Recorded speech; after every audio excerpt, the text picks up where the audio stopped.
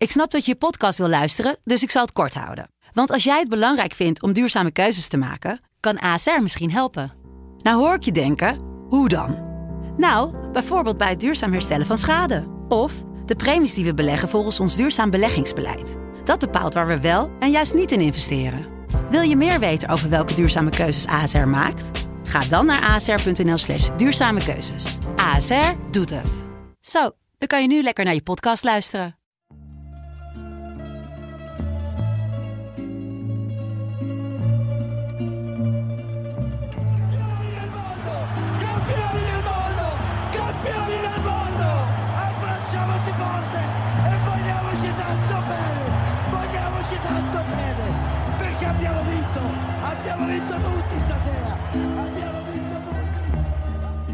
Het is vrijdag 15 maart 2019. Welkom bij lo Stadio.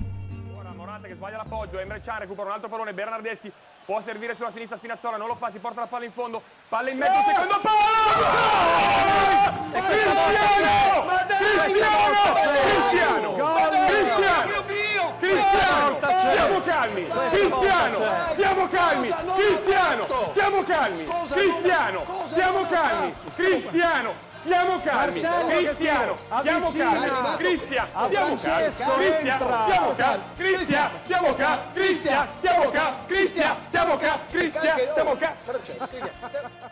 Niemand geloofde eigenlijk nog in een remonta van Juventus tegen het ijzersterk geachte Atletico Madrid.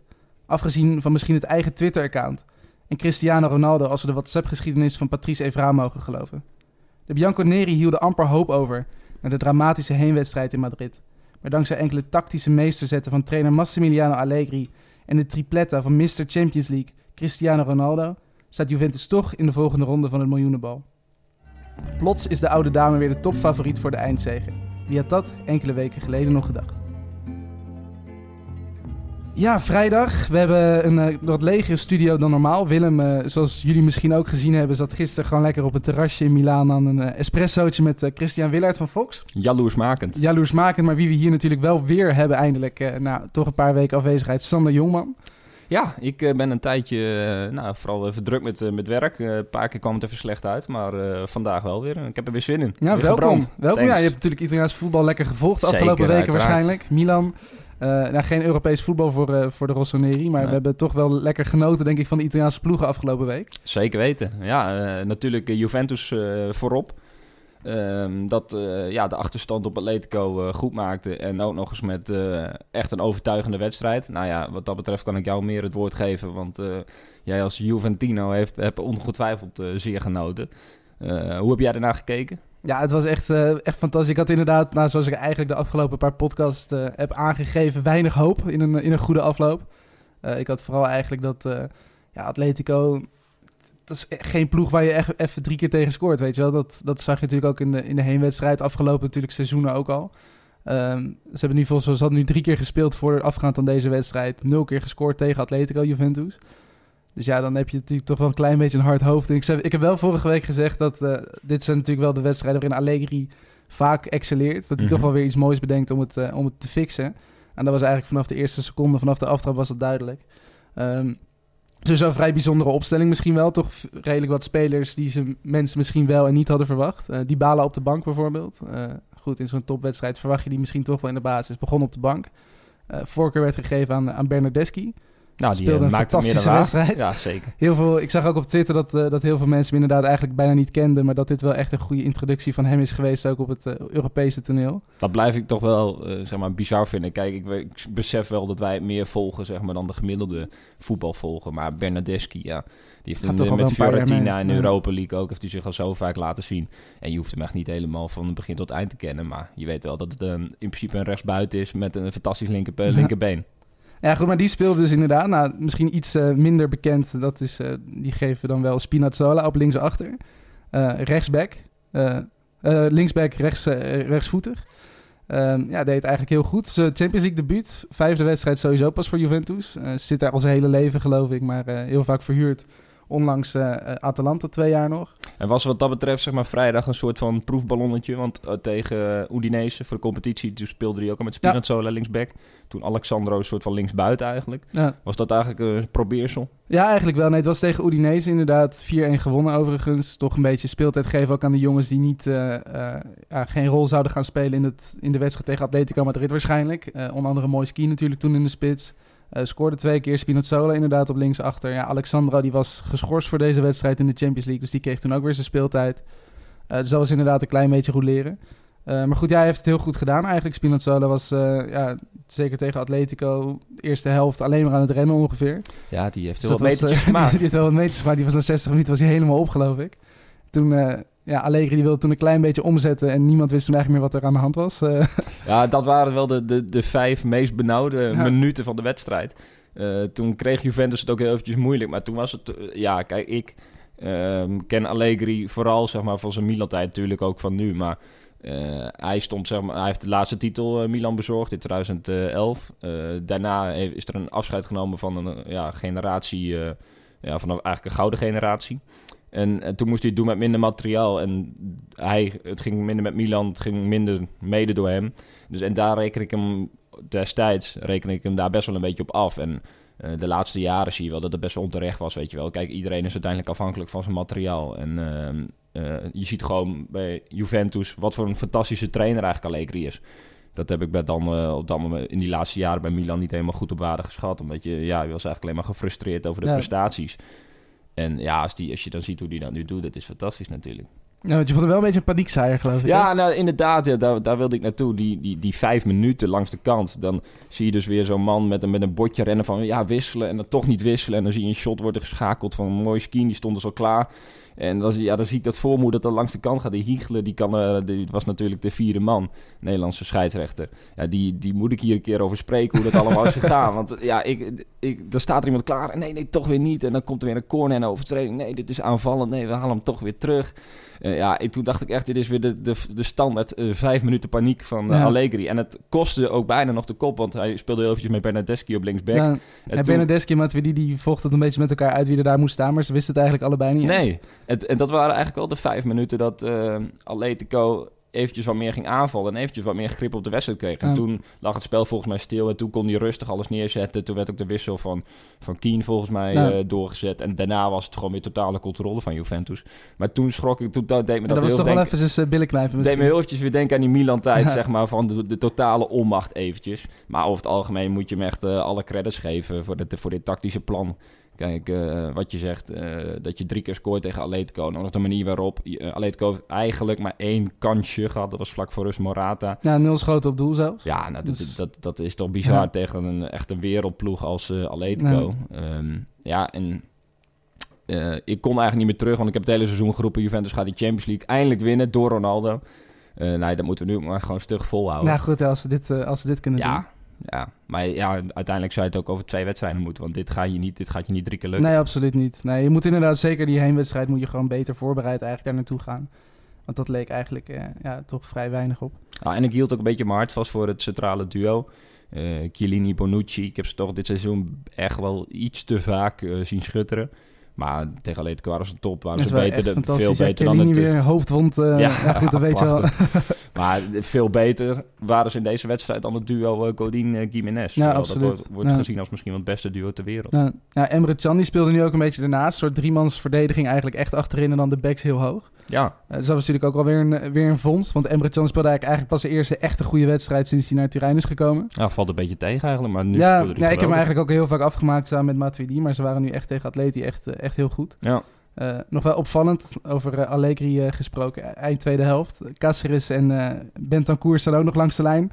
Shirtjes zijn al uit, is al 2 keer gewisseld en er staan 2 nieuwe spelers klaar om het veld in te komen. Uiteindelijk zijn ze allebei er niet ingekomen en zijn ze gewoon lekker op de bank gebleven. Maar dat bedoel ik dus, dat brein van Allegri is echt soms niet te volgen. Dan doet hij de gekste dingen en uiteindelijk pakt het fantastisch uit. En dat hoort ook wel een beetje bij Italianen en je laten leiden door de emotie. Maar ja, hij is de coach, weet je wel. Die moet toch rust uitstralen in principe. Maar eigenlijk wel, maar goed, Italiaanse coaches en rust uitstralen, dat is natuurlijk al een tijdje. En nu weet je, nu pakt het goed uit. En dan is die weer voor even de beste trainer van Italië. En laten we hopen dat het nog een paar keer goed uitpakt. Maar het is wel een heel dun randje waar je op... Dat zeker. En we moeten natuurlijk ook eventjes niet om de Mr. Champions League heen. Cristiano Ronaldo is natuurlijk naar Turijn gekomen om de Champions League te winnen.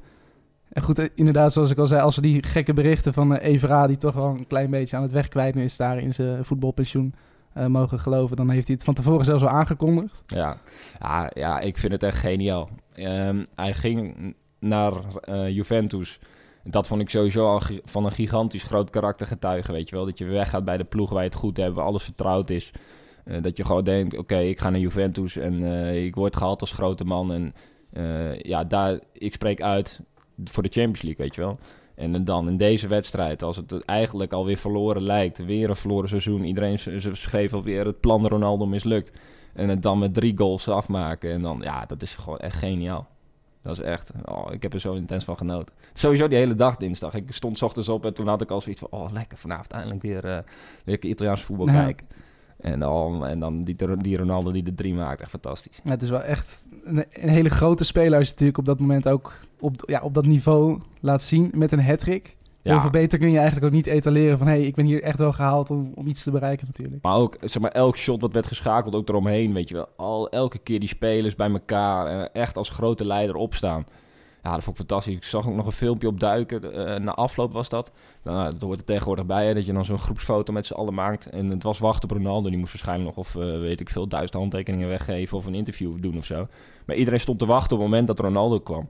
En toen kwam hij binnen en echt gewoon de spelers van Juventus, dat zijn geen echt-pupillen. Die zijn wel wat gewend. Die hebben de grootste jongens in die kleedkamer gehad.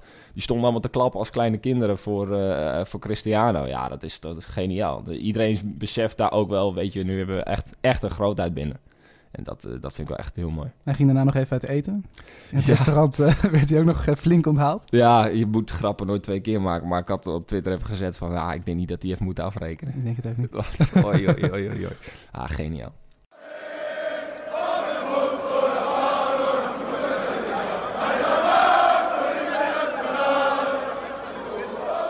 En er werd afgelopen week niet alleen in de Champions League gevoetbald, maar ook in de Europa League. We hadden Napoli, mocht het weer tegen Rasenballsport Leipzig, Salzburg, sorry. Dat is Red Bull Salzburg, geloof ik, hè? Dus Rasenballsport Leipzig, Red Bull Salzburg. Ja. Tegen Red Bull Salzburg mocht hij het opnemen. Maar we gaan even beginnen met Inter tegen Eintracht Frankfurt, want onze welbekende Willem was naar Milaan afgereisd. Was natuurlijk al eventjes op tv te zien. En die heeft ook voor ons even een klein columnje ingesproken over de wedstrijd.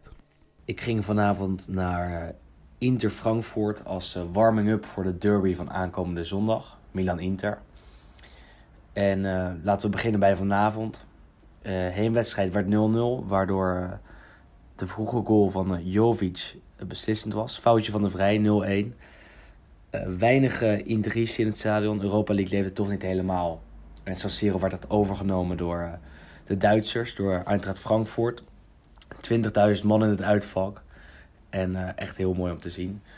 Wat minder mooi was om te zien, was het spel op het veld. Frankfurt was heel erg goed, Inter heel erg slecht.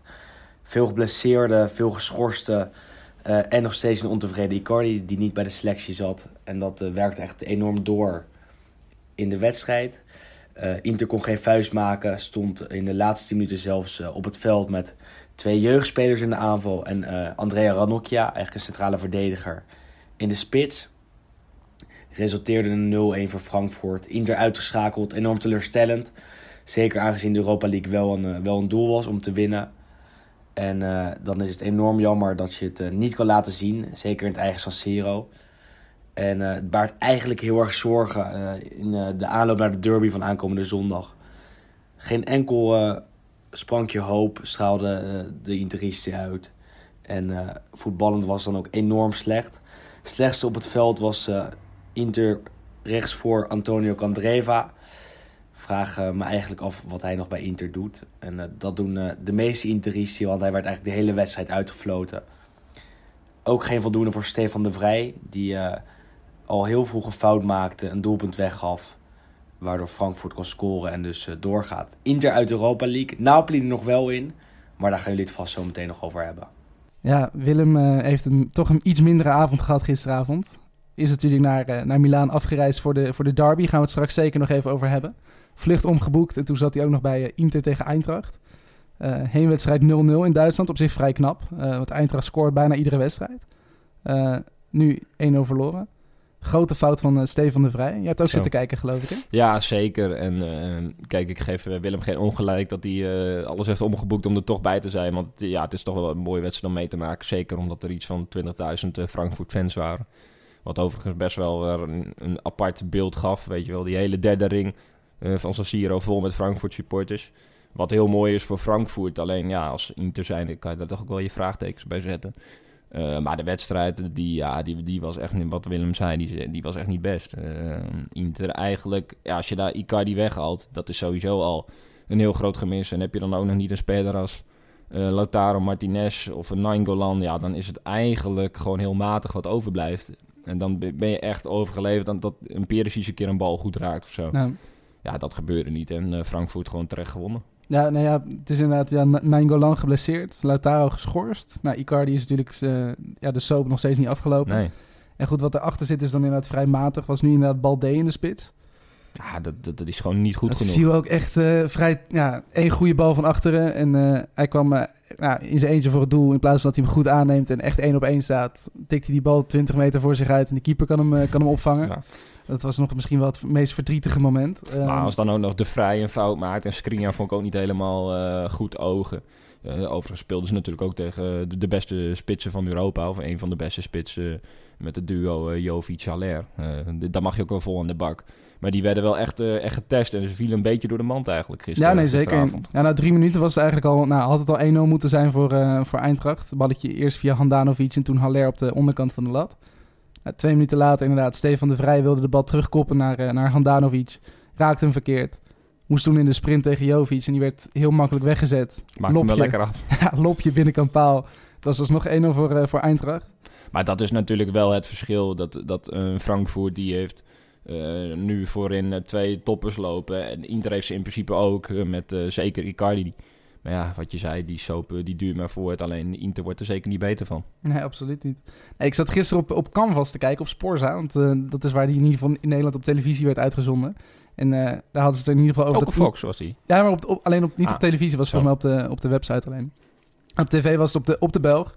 En die zei dat Inter alle kleuren van de regenboog gezien heeft, die wedstrijd. Dat betekent waarschijnlijk zoiets van alle hoeken van de kamer. Maar goed, Inter die werd toch vrij weggespeeld. Bijna geen aanvallende dingen. Candreva was misschien wel een van de slechtste spelers op het veld. Schoot alle ballen ongeveer het stadion uit. Die heeft echt wel hele goede seizoenen gehad, maar dat is inmiddels wel klaar. Dus is dat echt heel erg lang geleden. Ja. Ze zeiden daar ook, de laatste goede wedstrijd die hij heeft gespeeld was tegen België op het, wat was het, EK 2016 of zo. Ik vrees dat daar wel iets in zit. Daar hebben ze wel gelijk in misschien. Ja. Ja goed, misschien nog wel tekenender de spelers die er dan inkomen in de tweede helft. Ja, jonkies. En dat geeft wel aan hoe noodgedwongen het allemaal is. Weet je wel. Die er inderdaad ook allemaal bij zaten. Ranocchia, toch centrale verdediger, kwam als spits. Esposito, een jongetje van 16, is nu de jongste speler ooit in de eindfases, in de knock-out fase van de Europa League. Van Inter of überhaupt Europa League? Überhaupt. En Merola, middenvelder, ook een jaar of 17, 18. Dus dat is natuurlijk ook... Er zat niemand op de bank die een beetje kon invallen. Ja, Brozovic misschien, maar die was licht geblesseerd. Maar verder normaal was het, gesproken doe je dit soort invalbeurten, doe je wedstrijden als je 3-0 voor staat. Natuurlijk, als je lang kampioen bent geworden of als je al als de prijzen al binnen zijn. Precies, of je staat 2-0 voor tegen Cagliari en je gooit ze er de laatste 10 minuten in, prima. Maar dit was, je moest nog een resultaat halen. Maar ik heb niet het gevoel dat Inter heel erg rauwig om is dat ze zijn uitgeschakeld, eigenlijk. Nou ja, die moeten zich natuurlijk vooral focussen ook op de competitie. Hebben daar natuurlijk nog veel om voor te spelen. Staan nu vierde, 1 puntje achter op de concurrentie uit Milan. Nou, het ziet er wat dat betreft best wel slecht uit. Dus ze zijn natuurlijk uit de beker gegaan, uit de Champions League strijd. Überhaupt de Champions League zijn ze natuurlijk uitgegaan, nu de Europa League. Dus er blijft weinig over voor Inter. Het wordt wel voor hun tijd om snel te herstellen. Nou, hangen en wurgen om toch die 4e plek minimaal vast te houden. Want anders dan is het echt een heel erg verloren seizoen. Ja, zeker. En ik las, zo gaat het in Italië. De eerste reacties alweer over Spalletti. Dat hij er langzaam aan moet geloven. Ja, als hij ook nog geen Champions League had, dan wordt het wel een serieus verhaal natuurlijk. Ja, ik zat het inderdaad gisteren te denken toen ik ze zag schutteren. Als die nu inderdaad die derby ook nog verliezen. Ja, dan wordt de druk weer ouderwets. Heel snel klaar, denk ik, daar voor Spalletti. Nou ja, en gekscherend was het vanuit mijn perspectief gisteren prima generale van Inter voor de derby. Maar ik vrees dat ze de zondag weer gewoon ouderwets staan. Maar ja, en een beetje de vraag, gaat Icardi alweer, gaat daar iets mee gebeuren? Kan het zo dat ze die op zaterdagavond uit de hoge hoed toveren? Maar ja, die is ook helemaal niet, heeft 3 weken niks gedaan. Ja, goed, fit zal die misschien ook niet meer zijn inderdaad. Wedstrijd fit sowieso niet. Nee, maar volgens mij staat Inter er bijna altijd in de derby. Dus wat dat betreft nooit te vroeg juichen. Maar het ziet er vooraf slecht uit voor Inter. Bisogna ragionare in una maniera corretta, bisogna fare le valutazioni giuste e naturalmente capire quelle che sono le cose che sono successe e le cose che dobbiamo andare a organizzare per questa partita in poco tempo. Een andere wedstrijd die gespeeld is inderdaad Red Bull Salzburg tegen Napoli. Napoli heenwedstrijd heel makkelijk eigenlijk 3-0 gewonnen zonder enkel probleem. Het eerste uur zonder probleem. Daarna ging het iets stroever, omdat ze ook de teugels een beetje lieten vieren. Eigenlijk toen Koelbrandsen onder andere er toen bij kwamen bij Salzburg, dat Meret echt 2-3 wereldballen nog uit het doel heeft gehouden. Die is uiteindelijk ook wel de redder gebleken een beetje. Nou ja, precies. Dat heeft uiteindelijk wel het verschil gemaakt. Want gisteren werd het 3-1 voor Salzburg. Dus als Salzburg wel nog daar had gescoord in die laatste fase, dan hadden we weer een verlenging gehad of misschien nog wel erger. Nu kwam het niet meer in gevaar. Zeker niet omdat Napoli al vroeg gisteravond op voorsprong kwam. Het doelpunt van Milik. Ja, echt wel een mooie goal trouwens weer. Mertens die toch mocht spelen omdat Insigne afhaakt in de warming-up. Maar uiteindelijk heeft Napoli hem wel in het laatste half uur, zeg maar, dat ze daar hebben overleefd thuis, hebben ze het uiteindelijk gewonnen. Nou, absoluut. Het was inderdaad vrij snel 1-0 dan voor Napoli. 1-1 toen in de eerste helft nog. Toen kwam weer die Koelbrandsen erin. Toch best wel een leuk spelletje, Noor. 2-1. En toen in de allerlaatste seconde werd er nog 3-1. En goed, ja, als je inderdaad zo vroeg die 1-0 maakt, als je 3-0 thuis hebt gewonnen, dan moet natuurlijk Salzburg moest er 5 maken. Ja, die 4-1 was dus nog die kans was geweest. Natuurlijk ook... 4-1 had eventueel nog gekund. Precies. Maar goed, op zich zijn ze niet heel erg in de verdrukking gekomen. Nee, goed, Salzburg was veel beter, maar... Wat dat betreft hebben ze het eigenlijk perfect, al door niet bewust uitgevoerd, door thuis 3-0 te winnen en meteen uit een goal te maken. Ja, en daarna kon je gewoon afwachten. En dat je nou uiteindelijk 3-1 verliest, het zei zo. Natuurlijk ook bij Napoli last van geschorste en geblesseerde spelers. Nou ja, dat centrale duo wat heel erg provisorisch inderdaad, zag het eruit. Ja, Koulibaly, Albiol of Maximovic, die staan er meestal. Ja. Nu waren het Chiriches en Luperto. Ja, en toen werd ik nog wel even bang toen ik die opstelling zag. Zeker Koulibaly, dat is echt een van de betere in Europa.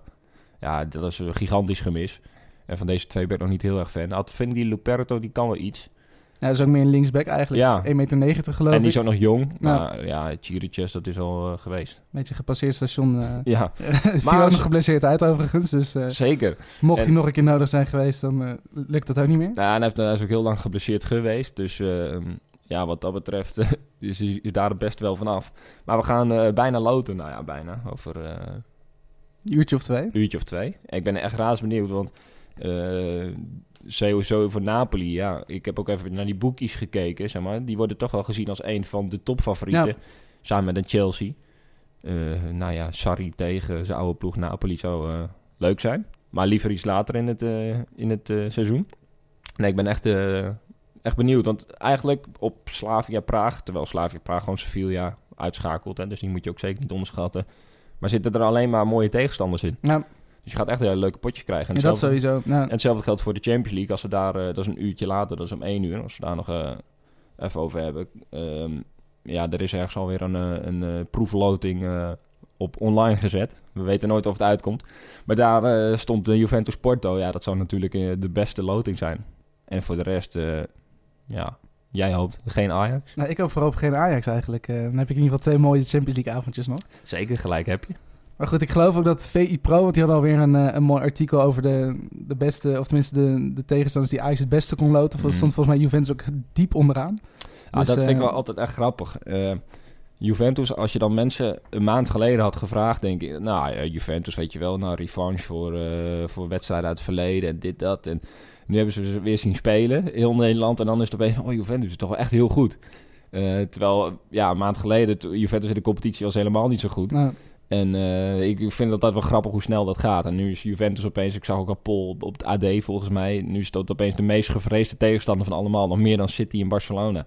Ja, zo snel gaat het ook. Nou, het kan snel verkeren. En maar goed, zoals je zei ook in de Europa League inderdaad, Sevilla, toch titelhouder. Of tenminste, nu niet de huidige titelhouder, maar toch 4 keer op rij dat toernooi gewonnen is eruit. Goed, Arsenal, Chelsea zijn natuurlijk toch nog wel een paar grote ploegen. Maar Napoli hoort zeker denk ik wel bij de topfavorieten daar. Zeker, Arsenal met MRI. Dus die weet ook wel wat het is om een Europa League te pakken. Ja, ik ben 2 jaar geleden is dat alweer met Milan bij Arsenal geweest. Toen werd Milan uitgeschakeld in de Europa League. Ja, wat dat betreft hebben Italiaanse ploegen nog iets goed te maken. Maar ja, wat dat betreft eigenlijk alleen maar mooie tegenstanders, toch? Ja, absoluut. Ja, sowieso lang geleden natuurlijk überhaupt dat een Italiaanse ploeg een Europese prijs pakte. Ik denk Inter 2010. Ja. Ook geen UEFA Cup sowieso veel langer geleden. Nee, en we hebben Roma natuurlijk nog wel ver in de Champions League gehad. Ja. Maar dat was nooit echt een serieuze kans hebben om hem te winnen. Het was meer een prachtig sprookje. Juventus 2 keer de finale verloren. Het wordt eigenlijk wel weer een keer tijd voor een Italiaans succesje. En dat merk je ook, weet je wel. Nu heeft Juventus echt een wereldwedstrijd gespeeld. En Ronaldo. En er wordt er weer over gesproken. En ook positief. En dat is alleen maar goed. Maar voor ons is te hopen dat de Italiaanse ploeg weer een keer echt een Europese prijs pakt. Nou, nee, sowieso. En goed, toen Napoli werd uitgeschakeld in de Champions League... werd Ancelotti al gevraagd tegen wie hij misschien het liefste zou spelen... in de Europa League. En die zei daarover het volgende. Ieri ha detto di voler la finale col Chelsea. Domani c'è il sorteggio. Io non l'ho detto. Le piacerebbe, diciamo, per i tifosi del Napoli. Ecco. Piacerebbe a tutti, ho detto, e credo anche al Chelsea e a Sarri in particolare. Ma domani chi è che non vorrebbe dal sorteggio? Se ce n'è una. No, credo che dobbiamo accettare il sorteggio. Speriamo che il sorteggio sia un po' più benevolo rispetto al sorteggio che abbiamo avuto nel gruppo di Champions. Ja, niet alleen Europees voetbal, maar afgelopen weekend werd natuurlijk ook nog gevoetbald in de Serie A. Dus we moeten ook nog eventjes nabeschouwen. Ja. Vrijdagavond Juve-Udinese hebben we het over gehad. 4-1, 2 keer Keane. Staat nog steeds in de belangstelling van Ajax, als we iedereen mogen geloven. Nou, ik vind het wel echt een hele goede speler. Hij is snel. Hij is sowieso jong natuurlijk nog, echt een talent. Maar hij is snel, sterk. Hij heeft eigenlijk alles om door te breken. Ja. En het doet me een beetje denken aan Balotelli. Maar ja, nee, ik wilde het net zeggen inderdaad qua... Ja, tenminste, de uitdrukking is natuurlijk makkelijk vergelijken. Een spits met een spits. Maar goed, jij extreem sterk inderdaad. En heeft nu eigenlijk eerste balcontact... sowieso zijn basisdebuut was het. Eerste balcontact in het Allianz Stadium was gelijk een doelpunt. Dus wat dat betreft is het natuurlijk een goede binnenkomer. Maar die zou best nog wel eens wat minuten kunnen gaan maken dit seizoen. Ja, en tegen Atletico was hij nog dichtbij. Had hij eigenlijk moeten maken. Maar... De 3-0 was het toen geweest. Dan was hij natuurlijk helemaal onsterfelijk. Had hij zichzelf helemaal onsterfelijk gemaakt. Maar zo'n gigantisch atletisch lichaam. Echt wel een mooie speler om te zien. Ja, zo leuk zijn als hij naar Amsterdam komt. Andere wedstrijden op zaterdag. Onder andere jouw clubje. Chievo. Clubje. Ja, clubje. Club, ja, grote, gigantische club. Ging op bezoek bij Chievo in het prachtige Stadio Bentegodi.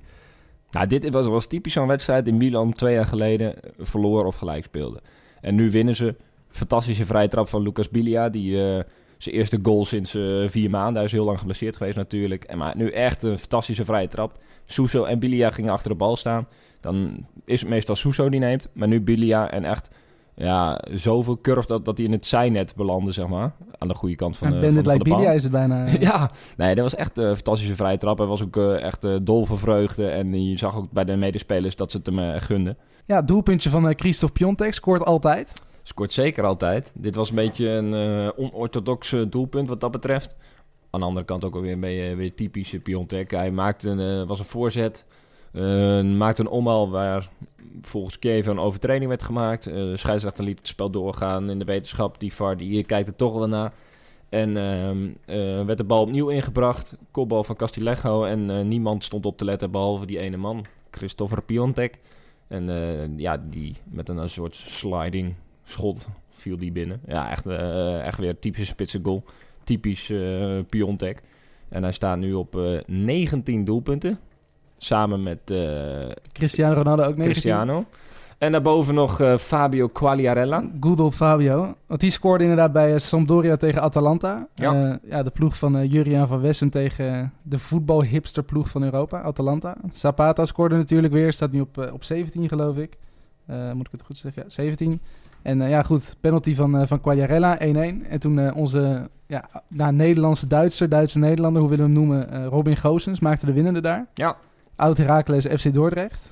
Wat ziet Atalanta in onze eredivisie jongens die wij als eredivisieclub zelf niet zien? Nou ja, zij zien in ieder geval... Ik denk dat zij meer op eigenschappen zoeken, zeg maar, dan wij in Nederland doen. In Nederland zijn we toch vaak op zoek naar een verdediger die ook kan inspelen. Een linkshalf die ook mee kan voetballen. En ik denk dat ze daar wat selectiever in zijn. Bijvoorbeeld, kijk, de Hatenboer en de Gozens, die hebben in principe 1 echte taak op die linkshalf en die rechtshalf. Dat is zoveel mogelijk lopen. En zorgen dat er en fysiek gewoon heel goed, allebei. Precies, fysiek heel goed. En dat er dan vanuit de verdediging, we spelen natuurlijk met een soort 5 verdedigers, 5 middenvelders. Dus dat er dan een soort aansluiting is, zowel vooraan als achterin. En blijkbaar zien zij die eigenschap bij spelers die wij daarin niet zien. Dat geeft al aan. Dus de Hatenboer, Gozens, dat zijn super gewaardeerde spelers bij Atalanta. Die zijn gewoon min of meer basisspeler. Ja. Het is eigenlijk best wel gek dat we dat in Nederland niet zien. Maar ja, dat hebben we wel vaker gehad met de Virgil van Dijk of zo.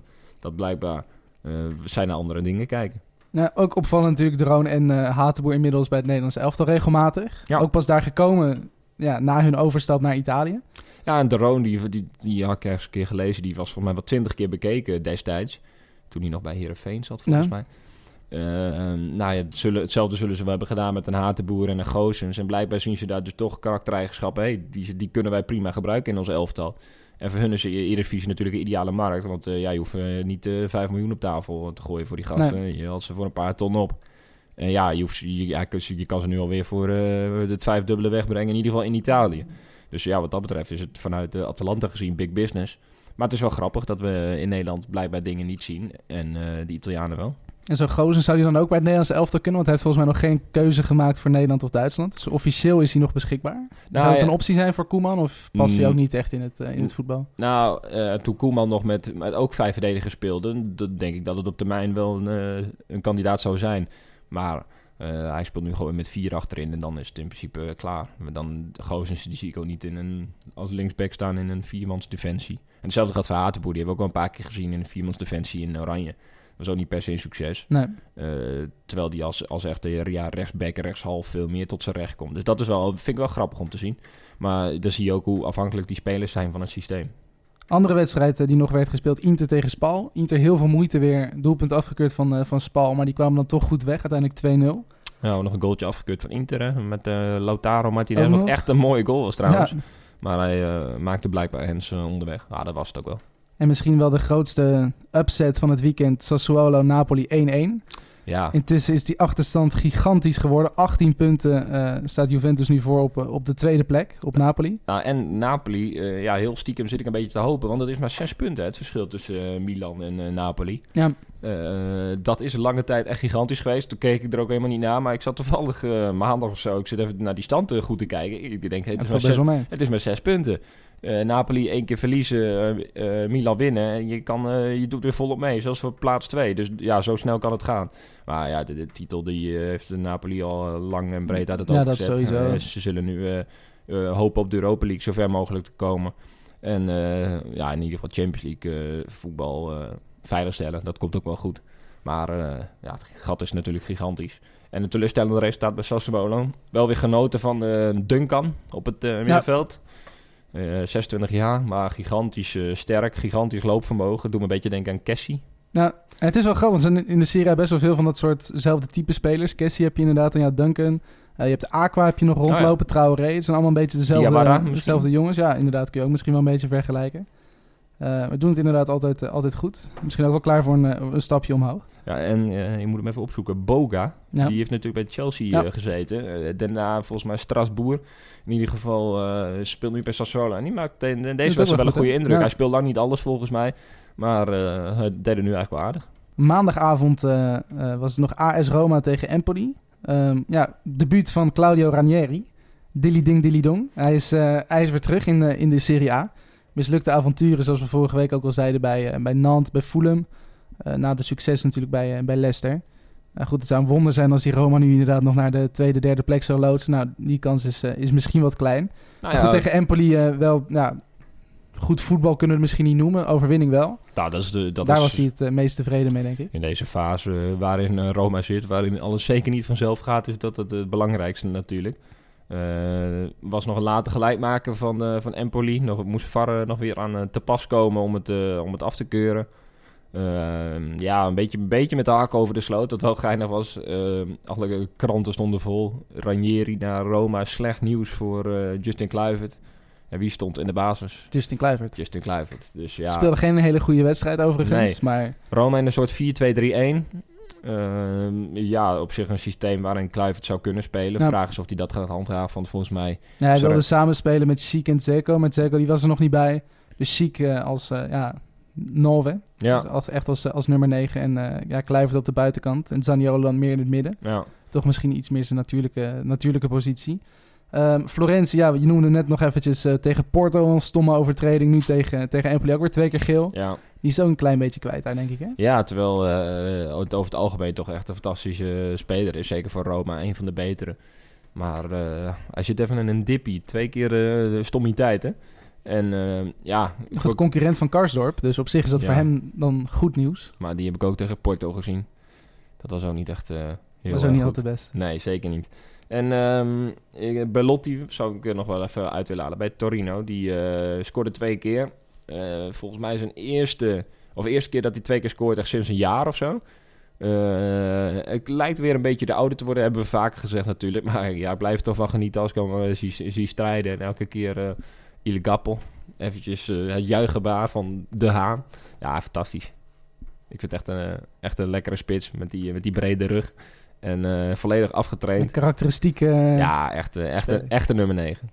Vandaag is het 15 maart. Morgen 16 maart daardoor. En precies 50 jaar geleden, op 16 maart 1969... overleed Giuliano Taccola. Een voetballer en Juriaan van Wessem dook de historie in om zijn verhaal nog even te vertellen. In deze maand is overal Davide Astori herdacht. Zijn dood houdt de gemoederen nog altijd bezig op het Schiereiland, want sterven hoort nu eenmaal niet bij het voetbal. Zeker niet op het veld, maar ook niet in een trainingskamp of in een kleedkamer. Het is dit weekend 50 jaar geleden dat Italië werd opgeschrikt door een van de meest schimmige en tragische gebeurtenissen rond een voetbalveld. De dood van Giuliano Taccola. Hij was 25 jaar, centrumspits van AS Roma. Die club was eigenlijk nog Rometta, zoals het liefkozend werd genoemd. Een provincieclub die weliswaar uit de nationale hoofdstad kwam, maar zich totaal niet kon meten met de echte topclubs uit het noorden.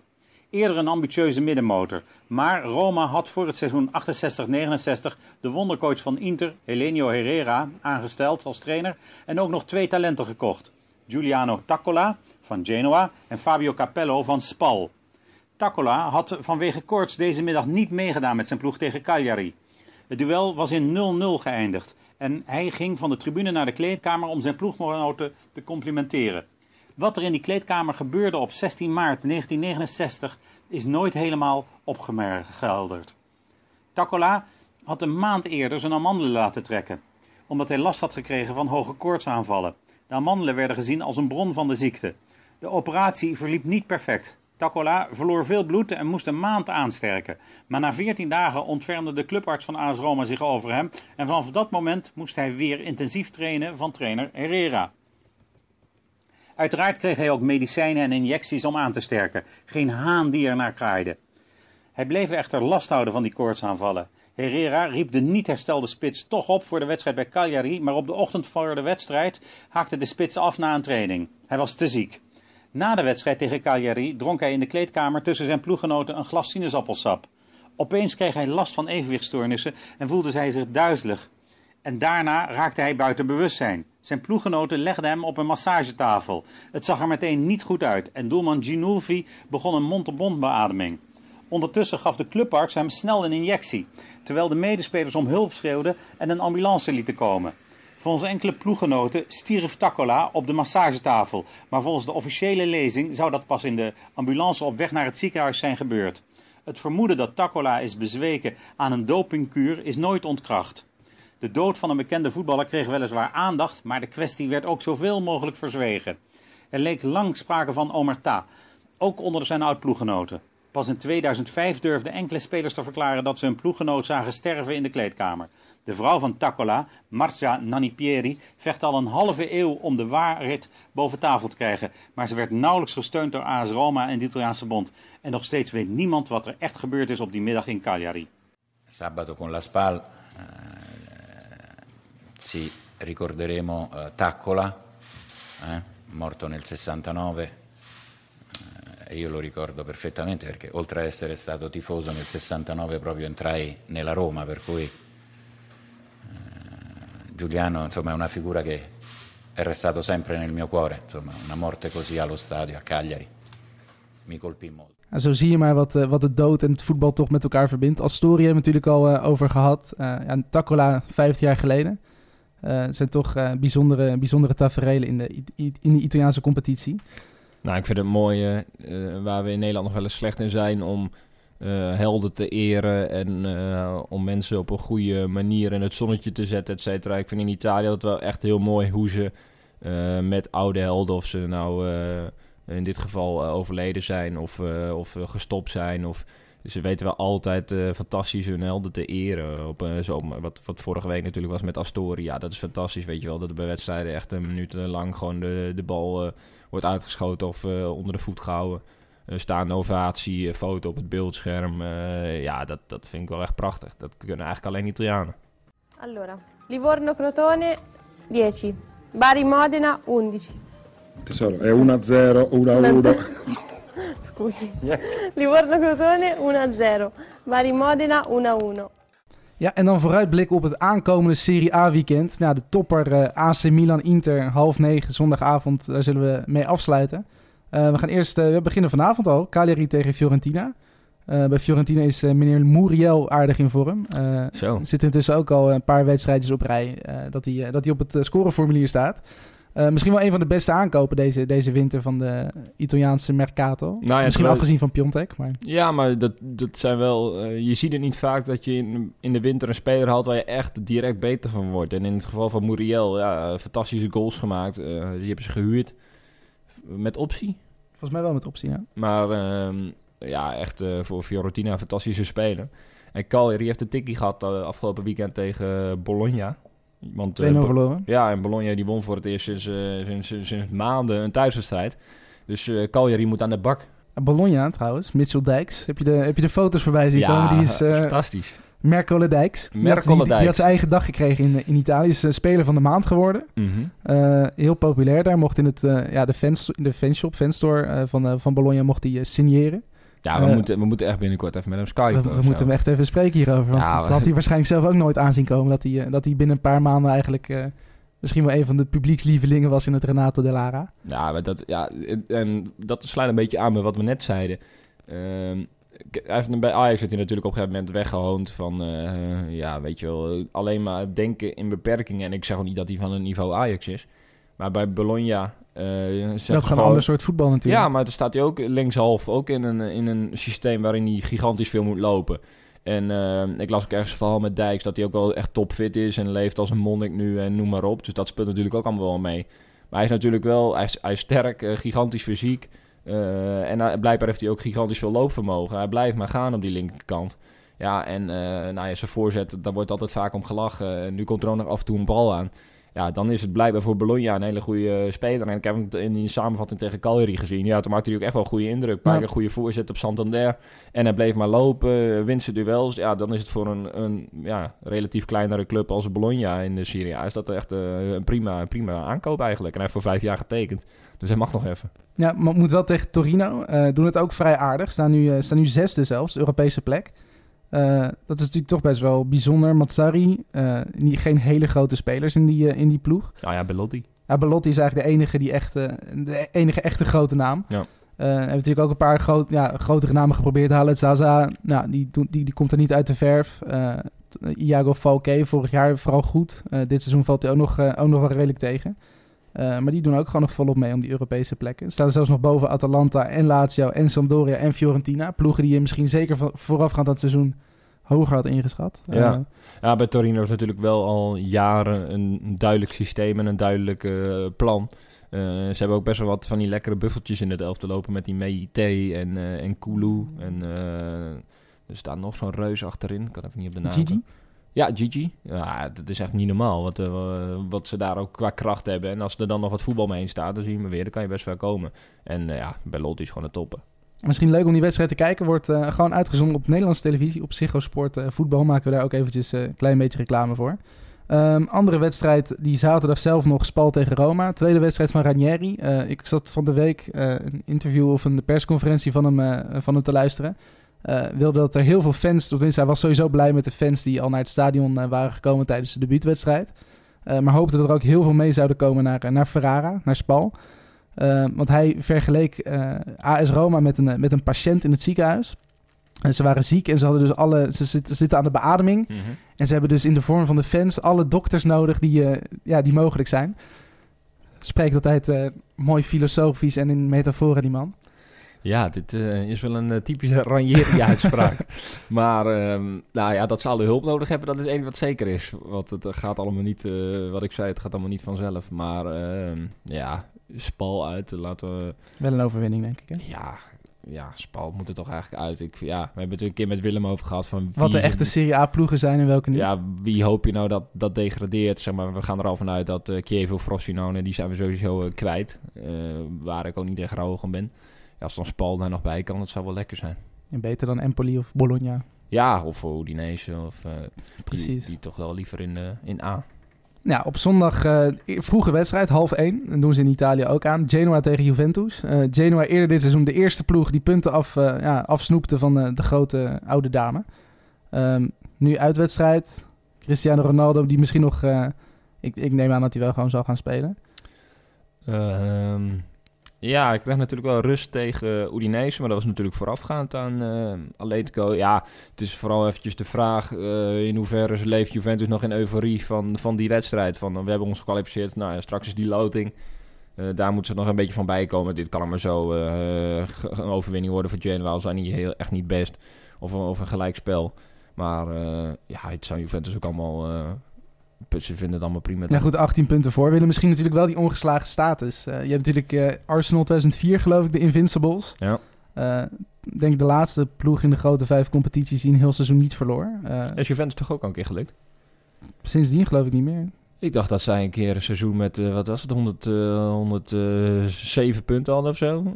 Of 102. En volgens mij bleef ze toen ook ongeslagen. Maar, moeten we even opzoeken. Ja, hier hebben we Mark van Rijswijk of Sportsloot voor nodig. En we hebben toch wat meer mensen nodig die daar de facts doen. Zo irritant dat er geen redactie is hier. Vervelend is dat, hè? Ja. Empoli Frosinone, een lekkere degradatiekraker hebben we ook nog op zondagmiddag. Opvallend bij Empoli, Andreazzoli, de trainer die begin dit seizoen werd ontslagen, is weer terug. Ja. Een beetje Palermo-praktijken misschien wel. Ja, en op zich wel grappig natuurlijk. Want we hebben het wel eens gehad over Empoli, dat daar de trainerswissel nou wel een soort van effect heeft. Nou, en dat blijkt op de lange termijn dat toch weer niet zo is. Want Beppe Iacchini was daar de opvolger begin dit seizoen, de man met de pet. Ja, en dat ging in het begin heel goed. Want volgens mij die eerste 6-7 wedstrijden pakten ze echt best wel veel punten. Een paar overwinningen zelfs. En ja, uiteindelijk kwam toch de klad weer in. Volgens mij nu een wedstrijd of 9-10 achter elkaar niet gewonnen. Ja, en dan halen ze de oude trainer die toch op de payroll staat. Ja. En maar weer terug. Precies, de meest gepasseerde defensie van de hele competitie samen met Chievo. Ja, zo gaat dat in Italië. Dus ja, Andreazzoli weer terug. Werd kampioen in de Serie B, deed toen vrij aardig. Dus die mag alle zeilen bijzetten om toch nog die rechtstreekse degradatie te ontlopen. Ja, en dan de topper van dit weekend. Iedereen kijkt er al naar uit. Zeker in Italië, maar ook hier in Nederland. Willem, die is natuurlijk speciaal daarvoor naar de wedstrijd... of tenminste daarvoor voor die wedstrijd naar Milaan getrokken. AC Milan tegen Internazionale. Ja. En die beschouwt even op zijn eigen manier voor. Aankomende zondagavond staat met Milan-Inter de derby Della Madonnina op het programma. Die heet zo omdat men tijdens deze wedstrijd tussen Milan in het rood-zwart en Inter in het blauw-zwart... speelt om het Maria-beeldje boven op de Dom van Milaan. Dat is natuurlijk figuurlijk zo. Wint Inter, dan kleurt de Madonnina blauw-zwart. Wint Milan, dan kleurt de Madonnina rood-zwart. Dus even afwachten hoe het aankomende zondagavond zal zijn. Milan gaat de derby in met een uitstekende vorm. Aantal op rij gewonnen. Aankopen Paqueta, Braziliaan, en Piontek. Die maken echt het verschil bij de Milanisti. Leiden de Rossoneri echt naar heel veel overwinningen. En inmiddels naar een derde plek op de ranglijst. Waarbij ze Inter zijn voorbijgestevend. Inter dat natuurlijk niet in de goede vorm steekt. 2 weken geleden verloor van Cagliari. Tegen Fiorentina gelijk speelde. En ook afgelopen donderdag, dus gisteravond, werd uitgeschakeld door Frankfurt. Is afwachten wat Spalletti kan doen om zijn mannen weer klaar te maken voor zondagavond. Voor de derby met Milan dus. Die wel enorm leeft in de stad. Het stadion is uitverkocht. 78.000 man op de tribune. Waarvan er 50.000, liefst 50.000 uit het buitenland komt. Volgens de statistieken van Milan. 50.000 man die dus wel meer dan €95 voor een kaartje hebben betaald om bij deze wedstrijd te zijn. En daarvan zijn er dan weer heel veel uit Amerika, heel veel uit Azië. Waardoor het echt nog steeds een internationale derby is. Met enorm veel allure. Voetballen natuurlijk wat minder dan een aantal jaar geleden. Maar beide topploegen, beide topclubs moet ik eigenlijk zeggen, richten zich weer een beetje op. Hopen zich te kwalificeren voor de Champions League. En het ziet er naar uit dat het ook wel eens kan gaan lukken. Ik ben erbij in San Siro op de derde ring. Non è il brasiliano però che gol che fa il fenomeno lascialo là che c'è là.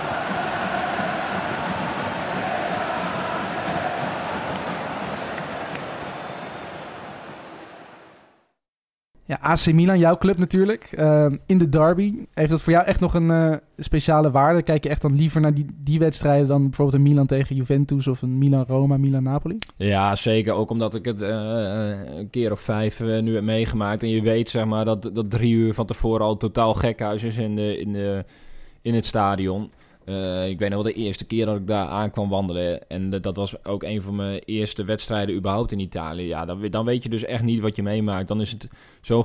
Kijk, in Nederland ben ik in elk stadion wel geweest. En dan is het ook wel eens... Je hebt wel eens goede sfeer en slechte sfeer. Maar wat je daar aantreft in San Siro, dat is dan echt buitenaards, weet je wel. Dat alles staat elektrisch en alles op die wedstrijd. Dat begint... Wat ik zei, 3 uur van tevoren. En als dan de keepers naar buiten komen, ontploft het stadion. En dan komen de keepers van een tegenpartij een fluitconcert. Nou ja, je hebt echt oprecht last van je oren op een gegeven moment. Ja, dat is echt totaal gek. Dus als je zeg maar weet hoe het is, dan kijk je er zeker speciaal naar. En het is ook een superbelangrijke wedstrijd voor de stand. Absoluut, ja. Milan maar 1 punt boven Inter. Allebei volop verwikkeld in die strijd om de Champions League. Roma die daar op plaats 5... hoopt eigenlijk op een gelijkspel. Of in ieder geval dat wat hun betreft zou denk ik het beste zijn als Inter punten verspeelt. Want dan kunnen ze echt weer aansluiten. Maar in alles belooft het een fantastische wedstrijd te worden. Niet qua wedstrijd, maar meer qua spanning. Zeg maar. Want qua sfeer, alles eromheen. De belangen, het stadion is al weken uitverkocht.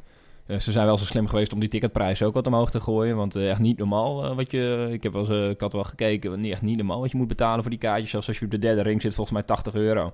Nou ja, Dus jij slaat hem ook even over dit weekend. Ja, dat heeft meer met andere dingen te maken dan er moet ook gewoon gewerkt worden. Maar dit belooft in alles een fantastische wedstrijd te worden. Wat wel vaak zo is bij deze derby, bijna bij alle derbies.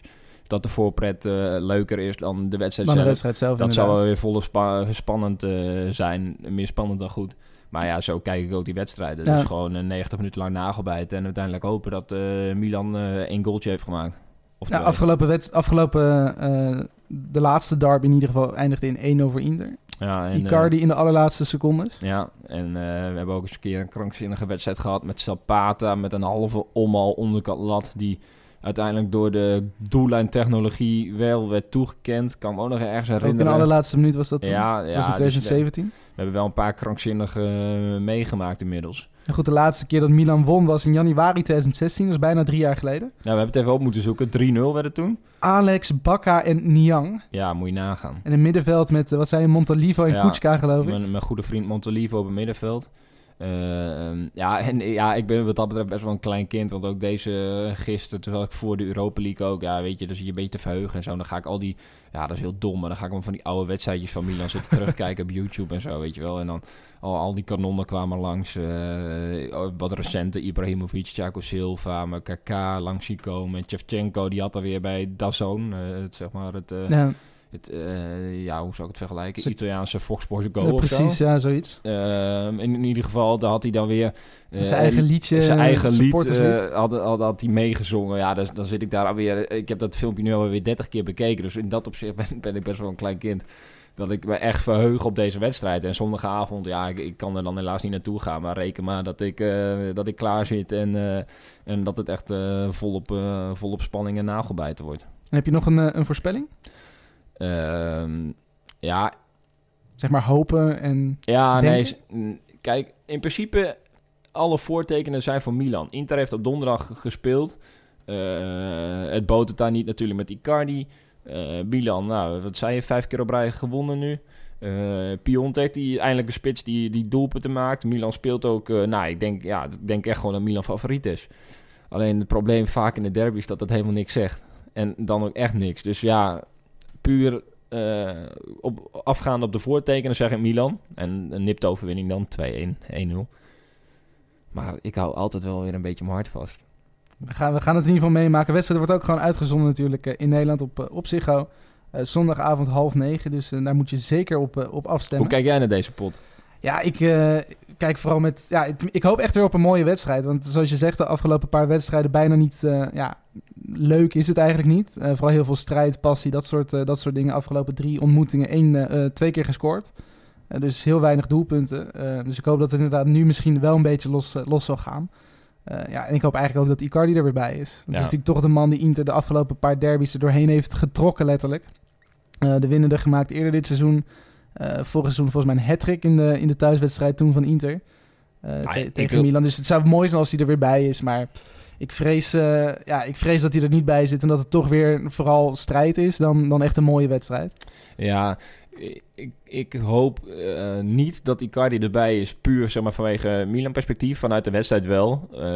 Ook internationaal gezien. Je moet er toch niet aan denken dat je deze wedstrijd speelt met Keita Balde in de spits. Nou, het zou Lautaro zijn. Ja. Maar zeg maar, dat is wel miniem. Zeg maar, dat een aderlating natuurlijk toch? Ja, en ook voor je uitstraling van de wedstrijd, van de competitie is het niet goed als je met dat soort namen in de spits staat. Wat dat betreft moet je hopen op Icardi.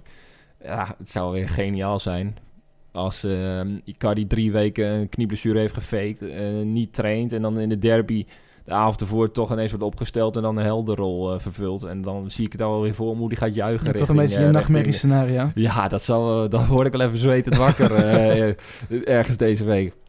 Nou, maar in principe gaat hij niet halen natuurlijk, want hij is helemaal niet fit. Tenminste, hij heeft al 3 weken niet getraind. Ja. Ik begin een beetje bang te worden. We gaan met, maar ook... wat dat betreft, joh, Milan met Romagnoli en die weet ook hoe die moet verdedigen. En Donnarumma, die keept al weken geweldig. Dus ja, de voortekenen zijn echt goed, maar ja, je weet het eigenlijk niet bij deze wedstrijd. Goed, Willem is de meestersvoorspeller hier, maar ik hoop dat deze keer dat jij... hij heeft niks gezegd, geloof ik. Oh, dan ga ik hem zo eens even appen. Want dan weet ik zijn voorspelling. Toch een voorspellingje wagen. Maar volgens mij zei hij wel in de Lo Stadio groepsapp, een niet te onderschatte groepsapp. Toen zei hij volgens mij 2-0, 3-0 Milan. Dat was nog voor Frankfurt zelfs. Kun je nagaan. Ja, dus wat dat betreft. Als die er al een hard hoofd in heeft. Ja, nou ja, dan... We gaan het zien. Hij is speciaal voor die wedstrijd daar naartoe gegaan. Ja, we zullen waarschijnlijk ook via zijn Twitter-account nog wel het een en ander meekrijgen van die wedstrijd. Volgende week is hij er zelf natuurlijk gewoon weer bij. Dan ben jij er ook, denk ik, hoop ik. Zeker. Als het werk het toelaat. We gaan ons best doen. Dan zien we elkaar weer. Dan was dit de Lo Stadio van vandaag. En dan tot de volgende keer. Tot de volgende keer. Rimasto largo Niang, un po' scomposta la difesa dell'Inter. Il cross atteso verso Bacca! El Peluca! Carlos Bacca! 2-0! E il derby forse finisce qui. La legge del calcio ancora una volta non tradisce. Gol sbagliato da una parte, gol incassato dall'altra.